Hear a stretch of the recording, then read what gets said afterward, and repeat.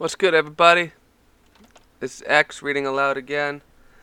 We are now into acknowledgements. So we're going to go through acknowledgements, then we're going to get into We Exist, and we're going to read the first, basically the introduction of We Exist, and then we'll get into of cycles and stages in the next one.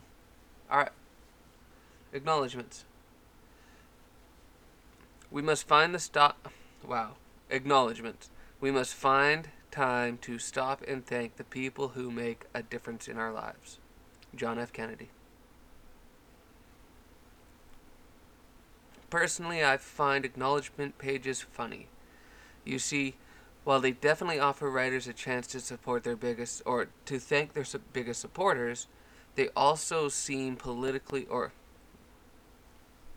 Okay, I don't know what's up with me. You know what? Let's wash some of this away.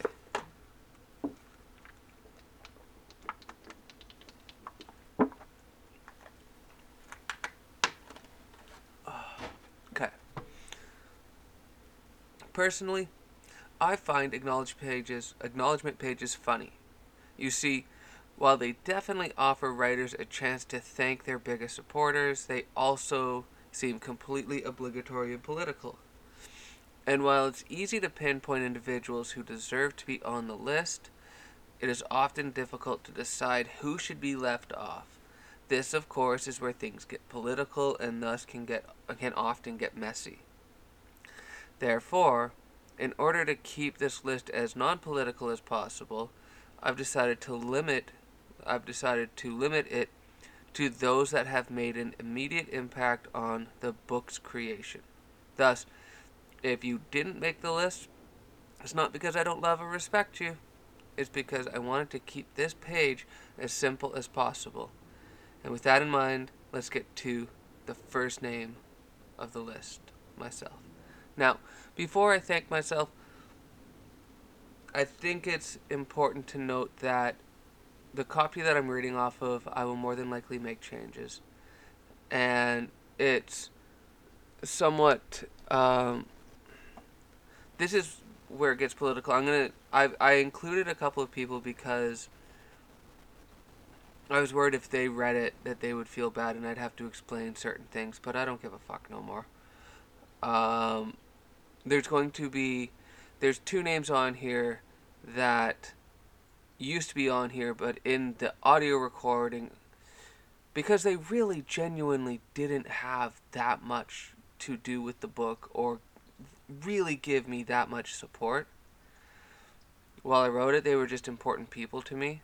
Um, I included them in, but for this one, I want to make it as genuine as possible and clear that out so that this book reflects how I truly felt during the writing of the book. So, here we go. Let's get to the first name on the list, myself, to me. We hardly ever thank ourselves for the accomplishments that we achieve, and I think that needs to stop. Sure, bragging about ourselves comes off as annoying. However, never acknowledging ourselves for the amazing things we do is also highly damaging, at least to our psyche. For the most part, the key is to find balance between our pride and our humility. Therefore, to keep this short, I simply want to thank myself for not giving up. You see, I have finally accomplished a huge goal in my life to write and publish my own book, and I feel absolutely amazing about it. Next up, Volume 2.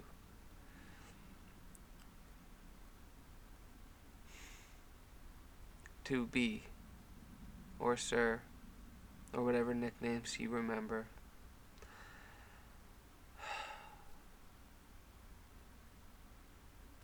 You've always been by my side, at least from the moment we met.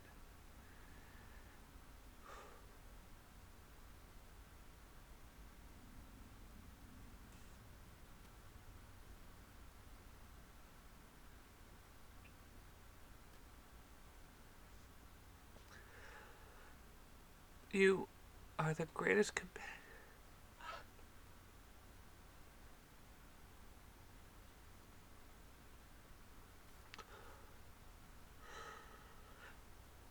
You are the greatest companion a human could ever ask for and have definitely made my life more complete. Thank you for finding me. I love you tons.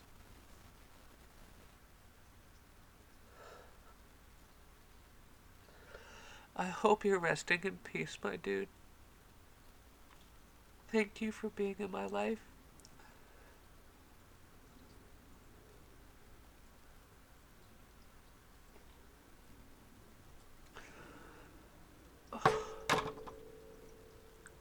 I just need a moment.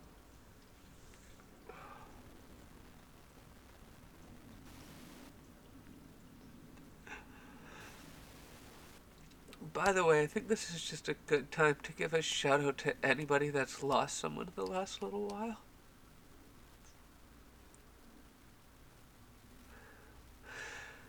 I know it's hard when we remember them constantly. It's hard to move on, it's hard to move forward, it's hard to do anything like that, so I get it. And I don't know what else to say about that.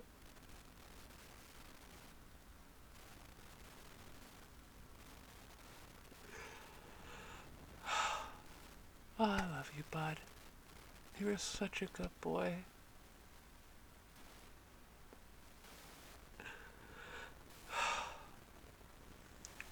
God, that's tough.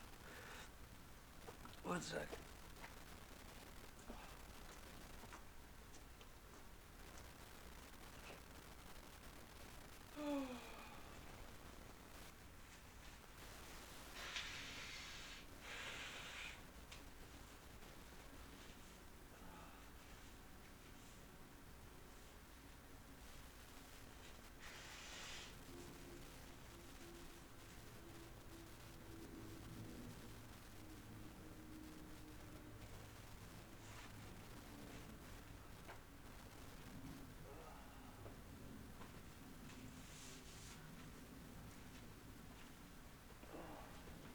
God, man.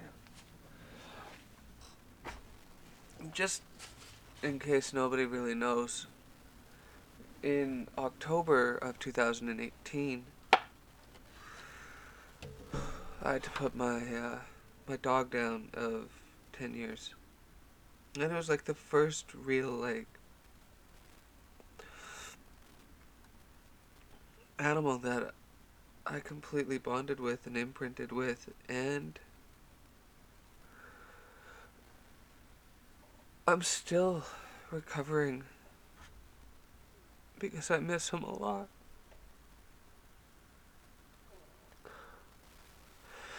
And the thing is that while they're gone, it's not like life doesn't stop.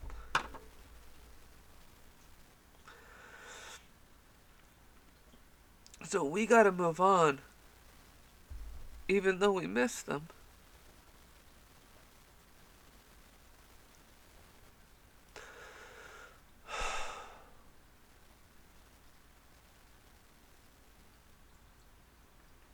But yeah, this guy was amazing. That's why he's number 2. He's ahead of my mom on this list. Because he made that much. He was my first mentor. It's weird to even think that a dog could be your mentor, but fuck this guy. He was so just, he taught me so much. And I hope that in return, I gave him the best life possible. I got so mad at him in his last, like, I had to, you wouldn't get it, but he looked perfectly fine and healthy. But he had something growing on his inside that was blocking his airway and was making it hard for him to breathe. It was pushing on his stomach. It was making him sick. He kept throwing up. And there was no sign of improvement. And we're talking chemo and a 10-year-old dog that has had to have surgery every single year or something happened, right? Like, I couldn't put him through it, but he was the smartest dog that I've ever met. He was patient with me and allowed him to.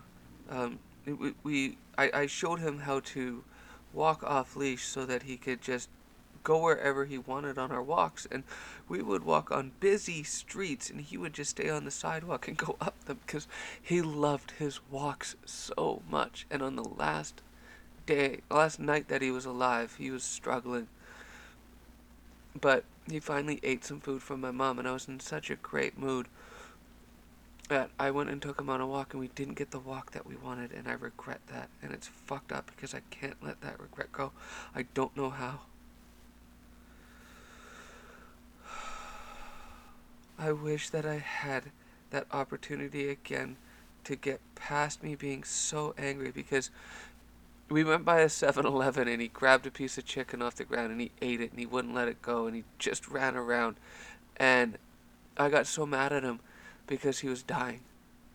I was so angry that he was dying that I was putting him down either the next day or the day after. And yeah, we made up. But I mean, God, I would still ask for forgiveness from him even right now. So, anyways, that's who that was for. Had the greatest impact on my life. He taught me so much. He taught me how to be kind to people. Besides my mom.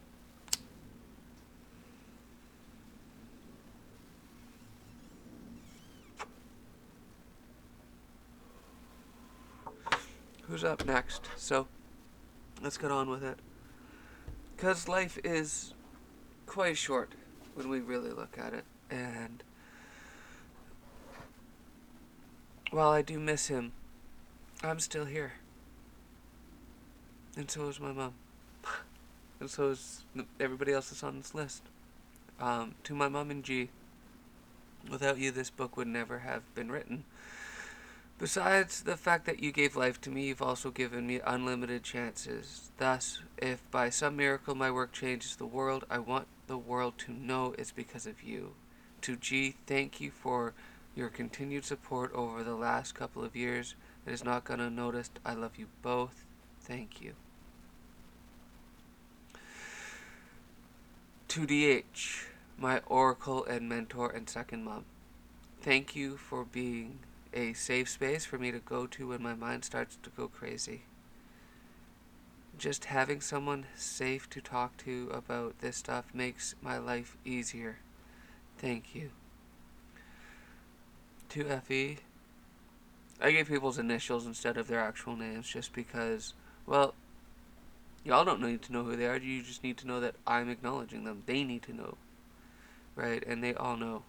So, to FE, my Mary M, thank you for completely altering my life back in 2014. Without you, this book, as well as any other book I write for this series, would never have happened. Thank you for existing, and most importantly, thank you for your friendship. It's been truly amazing. I wonder if I could have written that. It's truly been amazing, and would have come off better. Thank you. To BR and PD, thank you for your support and friendship over the last 18 years. It's been a great ride so far. Hopefully it doesn't end after you read this book. Guess the ball is in your court now. Thank you. To EI, my longest standing friend. A lot has happened since 5th grade, and yet we still find a way to connect. And although we aren't as close as we could be, which is not true anymore, you have always accepted, we're closer. You have always accepted me for who I am, which is an amazing feeling. Thank you for being your authentic red self. Hopefully our friendship continues for a long time. Thank you. To WR and Bear, who was Buddy's trainer and Bear was Buddy's best friend. I've known you for the shortest time on this list, yet you've given me something nobody else can, a second chance with my boy. Without you, I would have lost him, and therefore without you, I would have lost me too. Thank you for your amazing support and loyalty. It does not go unnoticed. Thank you. To the reader, thank you for reading this book. Without you, I have no reason to write. To anyone that has paid for this book, while we may be living in the digital frontier, we still have to live by physical means. This means that while I would love to I'd love for this book, along with any other books, to be completely free. It's not a reality at this moment. Thus, to those that have paid for an inscription, regardless if it was before or after you read this book, thank you for your support. You are a major reason there is a volume 1. Thank you.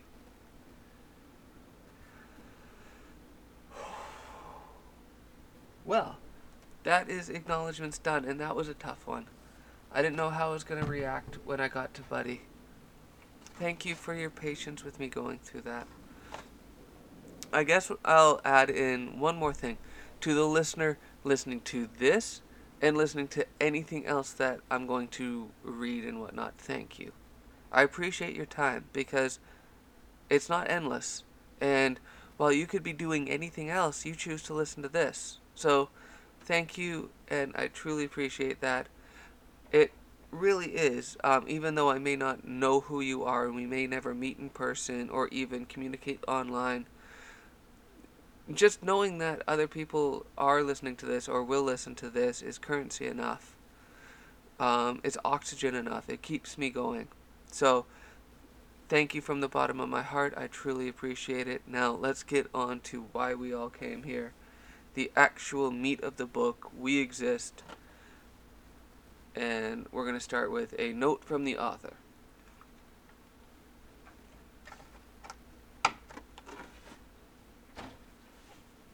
From the author. Mom, there's no way I could have done this without you. Thank you for allowing me to be a thought in your mind, and for believing in me. You are the biggest reason why this book exists. If it helps anyone, it's because of you. Thank you, and I love you. Your son, Mean Mike. Chapter 0, Introduction. Let's go. Look up at the stars and not down at your feet. Try to make sense of what you see and wonder about what makes the universe exist. Be curious. Stephen Hawking.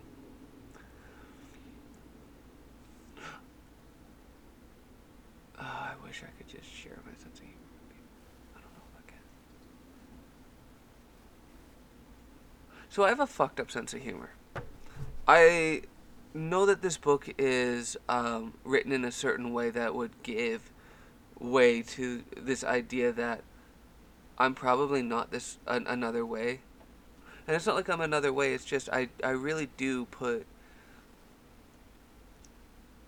You know like how like celebrities have to have like public relations and whatnot? I do my own. So just not to offend people, but like, I mean, all jokes aside, and rest in peace, Stephen Hawking, and for everything that you did for the scientific community, and probably for the planet and whatnot. Just like the sheer magnitude of inspiration that you gave to a bunch of people, not necessarily me, but to a bunch of people in the world. This probably will come off as insensitive, but because this is an audio book, and because life is too short not to find things funny and whatnot. In another world, in another dimension, I may have wanted to find a way to see if I could find this quote done in Stephen Hawking's computer voice and putting it on. Because one, like, I think it would be cool to find JFK's voice and put it up there. I think it would be fun to find everybody's voice in, like, the original thing instead of me reading it and putting it up there. So, on one end, while, you know, like, it may come off as insensitive, on another hand, it may come off as funny. On a third hand, I guess, I think it would come off as, an ode to the person that actually said the quote. So that's just my thoughts. And I think from now on I'm just going to start sharing that stuff more and more and more and weeding out the people that get offended by everything, because I just don't have time for that anymore in my life. I don't want to tippy toe around shit anymore. And I put these barriers on myself because I worry that other people will take offense and I'll lose them. And because I had such great fear in my life of losing people, I never really wanted to let them go. So I would change for them, and that sucks. So no more. So if you get offended by the idea of uh, me using Stephen Hawking's computerized voice to in an audio book, I just think, I mean, in a multiple of ways, it's just an interesting concept to do. But anyways, if you get offended by that, we're gonna have a difficulty getting to know each other, even if you love this book. Just giving you a heads up. Okay, let's get on with it. Introduction, Chapter 0. Think about it for a second. And I mean really think about it. Is there any evidence that proves we, the beings on this planet, or in the universe or multiverse, etc., actually exist? To me, existence is a funny thing. On one hand, it encompasses everything. It encompasses absolutely everything, all realities, experiences, relationships, etc. However, on the other hand, our existence, in general, is absolutely meaningless. It's just an illusion. Perhaps this is because the concept of existence is both subjective and objective. Unfortunately, because a majority of people choose to see it either from one side of the existence coin or the other, either objectively or subjectively, it is difficult for most people to understand how we can both exist and not exist all at the same time. This is because existence happens holotropically and not necessarily linearly, as I believe most people presume. By holotropic, I mean that there is no real beginning or end to anything, it just is, as in is whole.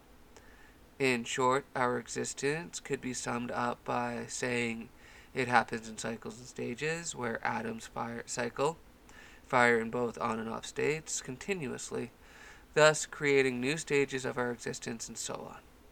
This, of course, continues forever and unfortunately becomes more convoluted as each cycle and stage completes and joins the whole. Therefore, with every death, off state, a new opportunity for light, on state, is created and vice versa.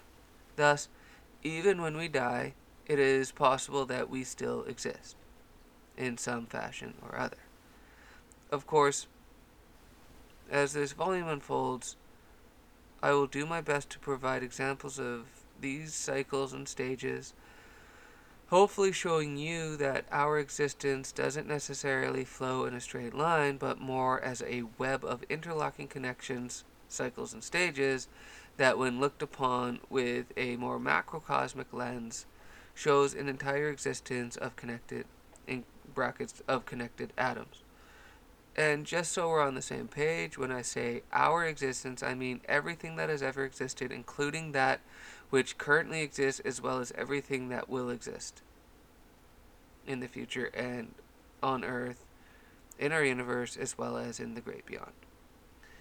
It also encompasses both yours and my personal existences, as well as everything else's, including all of creation, even that which we can't yet imagine. This, ladies and gentlemen, is what it's like to think both objectively and subjectively, or in short, holotropically, at the same time. However, I also believe that, at least in part, that the reason we fail to think holotropically, at least as adults, is because said particular skill set has been extracted out of us by the time we graduate high school. At least that's how it seems in the Western world. This is mainly due to our current educational system's emphasis on the right answer, in quotes. Gotta get those A's, get into those good colleges, instead of allowing kids to explore all answers and see how each answer, right or wrong, connects and contrasts with the others. And although there is a time and place for right and wrong thinking, it can also cause more harm than good. For instance, thinking about the world's religions instead of combining them into one giant concept therefore seeing how they connect and contrast with one another, people would rather fight over which religion is right and which religion is wrong.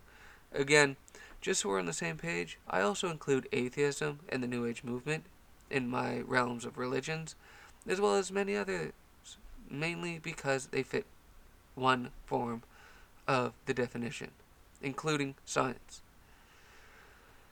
And although this type of education has its time and place, its main goal is to condition us to think linearly, therefore only allowing one answer to fit into each available spot. Perhaps this is why we fail to see just how great and truly expansive our existence actually is. And although this will probably make me sound like a total conspiracy theorist, if I haven't already, perhaps this is the main reason why holotropic thinking isn't taught or encouraged past a certain age. Think about it. Would those in control want anyone to think beyond the scope of what is being taught? Why would they want to keep our full existence a secret from us?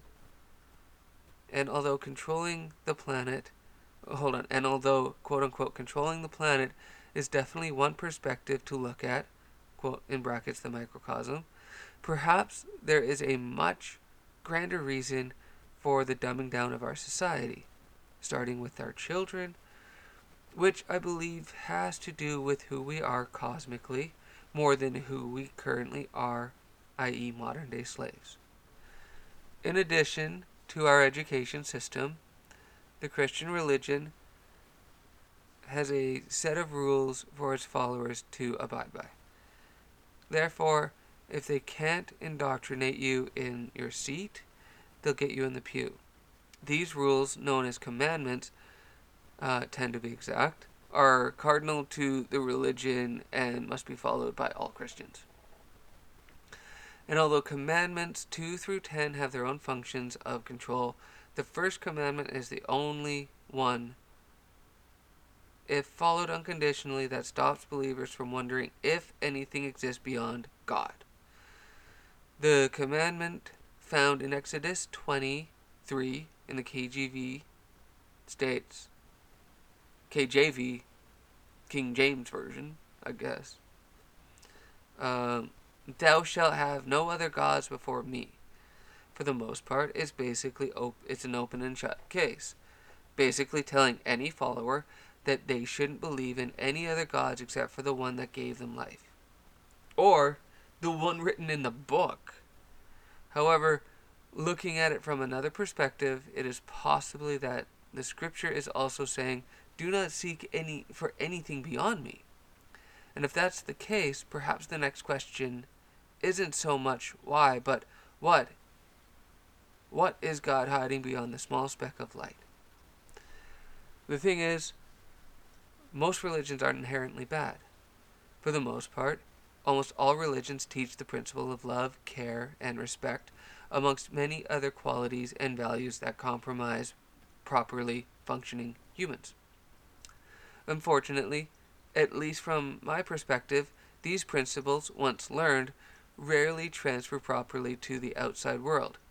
Instead of practicing love, care, and respect for everyone, most religious people would rather see high conversion rates, hoping that with enough badgering, others will see the light.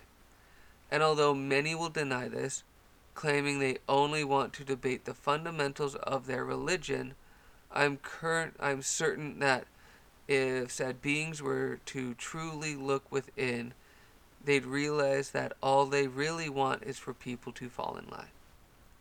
And to be perfectly honest, I'm no different. I too have spent countless hours discussing my very broad beliefs with others, hoping to connect with their spirit and ego, only to be disheartened in the end when they say, well, I don't believe that. Or the other one, let's just agree to disagree. And as infuriating as that is, I've slowly come to terms with the idea that until people are ready to let go, they will cling to whatever beliefs keep them safe, including myself. This, at least from my perspective, is also why most religions refuse to combine their beliefs and philosophies. Instead of letting go, they'd rather convince others that their beliefs are correct, or at least better. This, of course, is also why atheists and those in the scientific community, as well as New Age movement, have little to no respect for those who choose a religious path. However, it is also because of this massive disconnect from religion that most scientists have missed a very big clue about our existence. A clue that has been around for hundreds, if not thousands of years. And because of this disconnect or limiting beliefs, this clue is yet to be taken seriously, which is unfortunate because it allows us to view the quantum world from a completely different perspective. Although the Holy Bible does start off with the 7 days of creation story, which is quite similar to the Big Bang, there's a passage much later in the book that supersedes every scripture held within it, at least time-wise. And although it may have been written later, its focus is on our actual beginning, well, well before the creation of light. The passage I'm referring to is the verse in the book of St. John, "In the beginning was the Word." And although the verse continues to state that the Word was with God and the Word was God, that first line encompasses everything we'll need to for further discussion. 1 second. I hurt my elbow earlier, and it is giving me severe pain in the way that, I don't know, it's just acting up. It's not being friendly. So, as I read, it still hurts, and it's giving me pain, so I'm doing my best to alleviate that pain while still reading. So, if I sound like I'm off a little bit tonight, it's mostly because of that. Now, to understand this from a quantum level, we first need to understand what a word actually is and then work backwards, taking it from its most macro level down to its most micro or atomic. Therefore, for this example, we will be taking a more physical approach with the term word instead of taking the standard definition approach, i.e., using it grammatically. For starters, a word upon manifested into light, can be for the most part seen and heard. For this example, let's go with the latter. When heard, a word produces sound. Sound, when stripped raw, is a frequency. If we were to continue down this chain of thought, we would eventually find that a word is nothing more than a collection of vibrations that, when put into different combinations, create an array of meanings.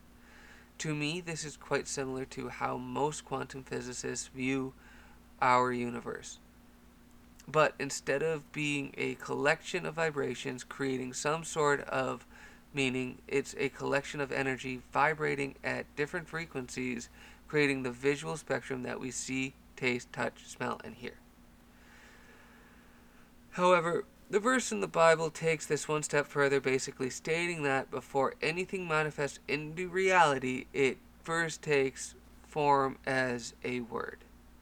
Unfortunately, because our reality is mostly based on the feedback of the five senses, and because one can't necessarily see, taste, touch, smell, or hear a word unless manifested whole, it's hard to prove that said word, or better put, thought, actually exists. This is because, based on how we view reality, it is next to impossible to view anyone else's thoughts. And although extremely hard to prove, I have come to the conclusion that thoughts are the actual building blocks of all existence, not the atom. Think about it like this.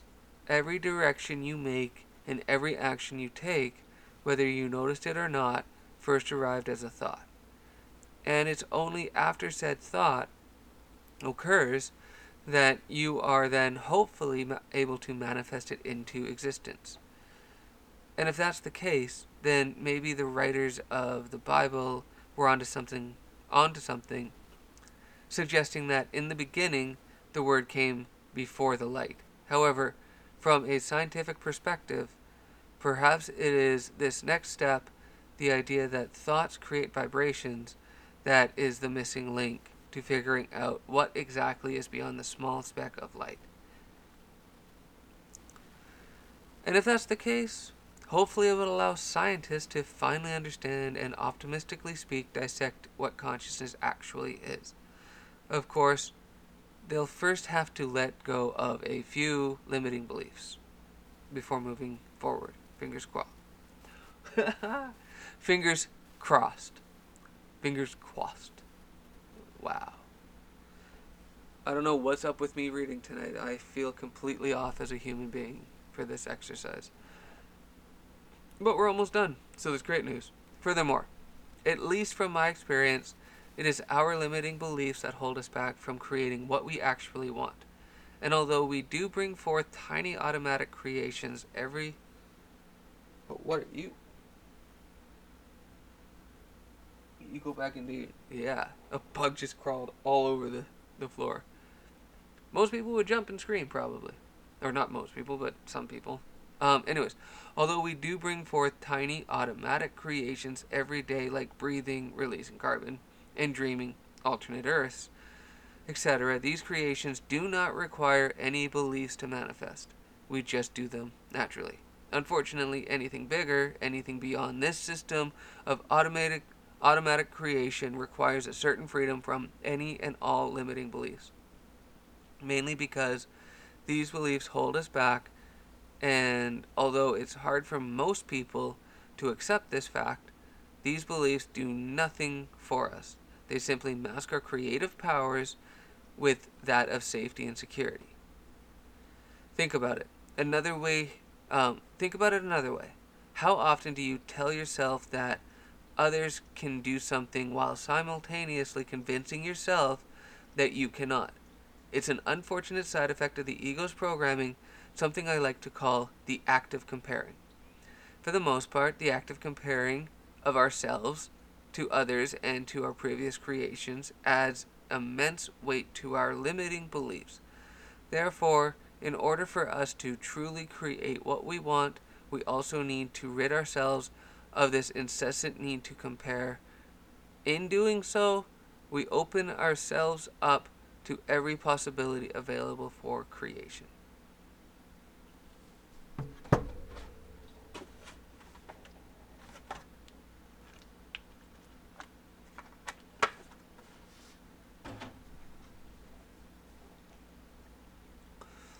The thing is, I see people breaking free from their limiting beliefs all the time.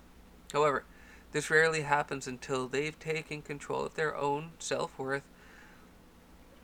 Oh my god. However, this rarely happens until they've taken control of their own self-worth. Unfortunately, self-worth is both a belief and a program, and therefore with us until the day we die. Thankfully, there is a bright spot in all of this. Although most of humanity's self-worth belief defaults on the low end of the spectrum, low vibrations are easier to control, by the way. The program of self-worth is polar, meaning it allows for several different ranges, all the way from low to high. In the end, it all comes down to choice. Do you stay in a lower state of self-worth and possibly create for others, or choose the higher state and create for yourself? And although the act of creation is vitally important to our existence, having a high sense of self-worth helps us gain the courage necessary to venture forward and share our own creations with the world. And by sharing, we create yet another possibility. The possibility of extending our own existence on this planet beyond death. To quote the late poet Thomas Campbell, to live in the hearts we leave behind is not to die. Therefore, as long as we create and then share our work, it is possible that we, all of us, can live forever, at least in the memories, hearts, and inspirations of those we leave behind. For it is within the cycle of creation, from thought, the word, to manifesting it into light, reality, and then sharing it with the world, that we, all of us, can make a small dent, as Steve Jobs would say, not only on this planet, but also in the universe, multiverse, and all of creation. In the end, it's up to us, as individuals in the giant creating machine above, to start living our purpose, resting and exploring when needed, but always creating, whether it be a piece of art, book, painting, photograph, movie, etc., a cure for cancer, or a robot with true AI, i.e., artificial intelligence, or something currently unfathomable. After all, if you don't create it, someone else will, and it may not be as good. So let's get going. And that's it. That is everything for today, which is great. It's a good spot to end, so we can get now into Of Cycles and Stages in which is chapter 1.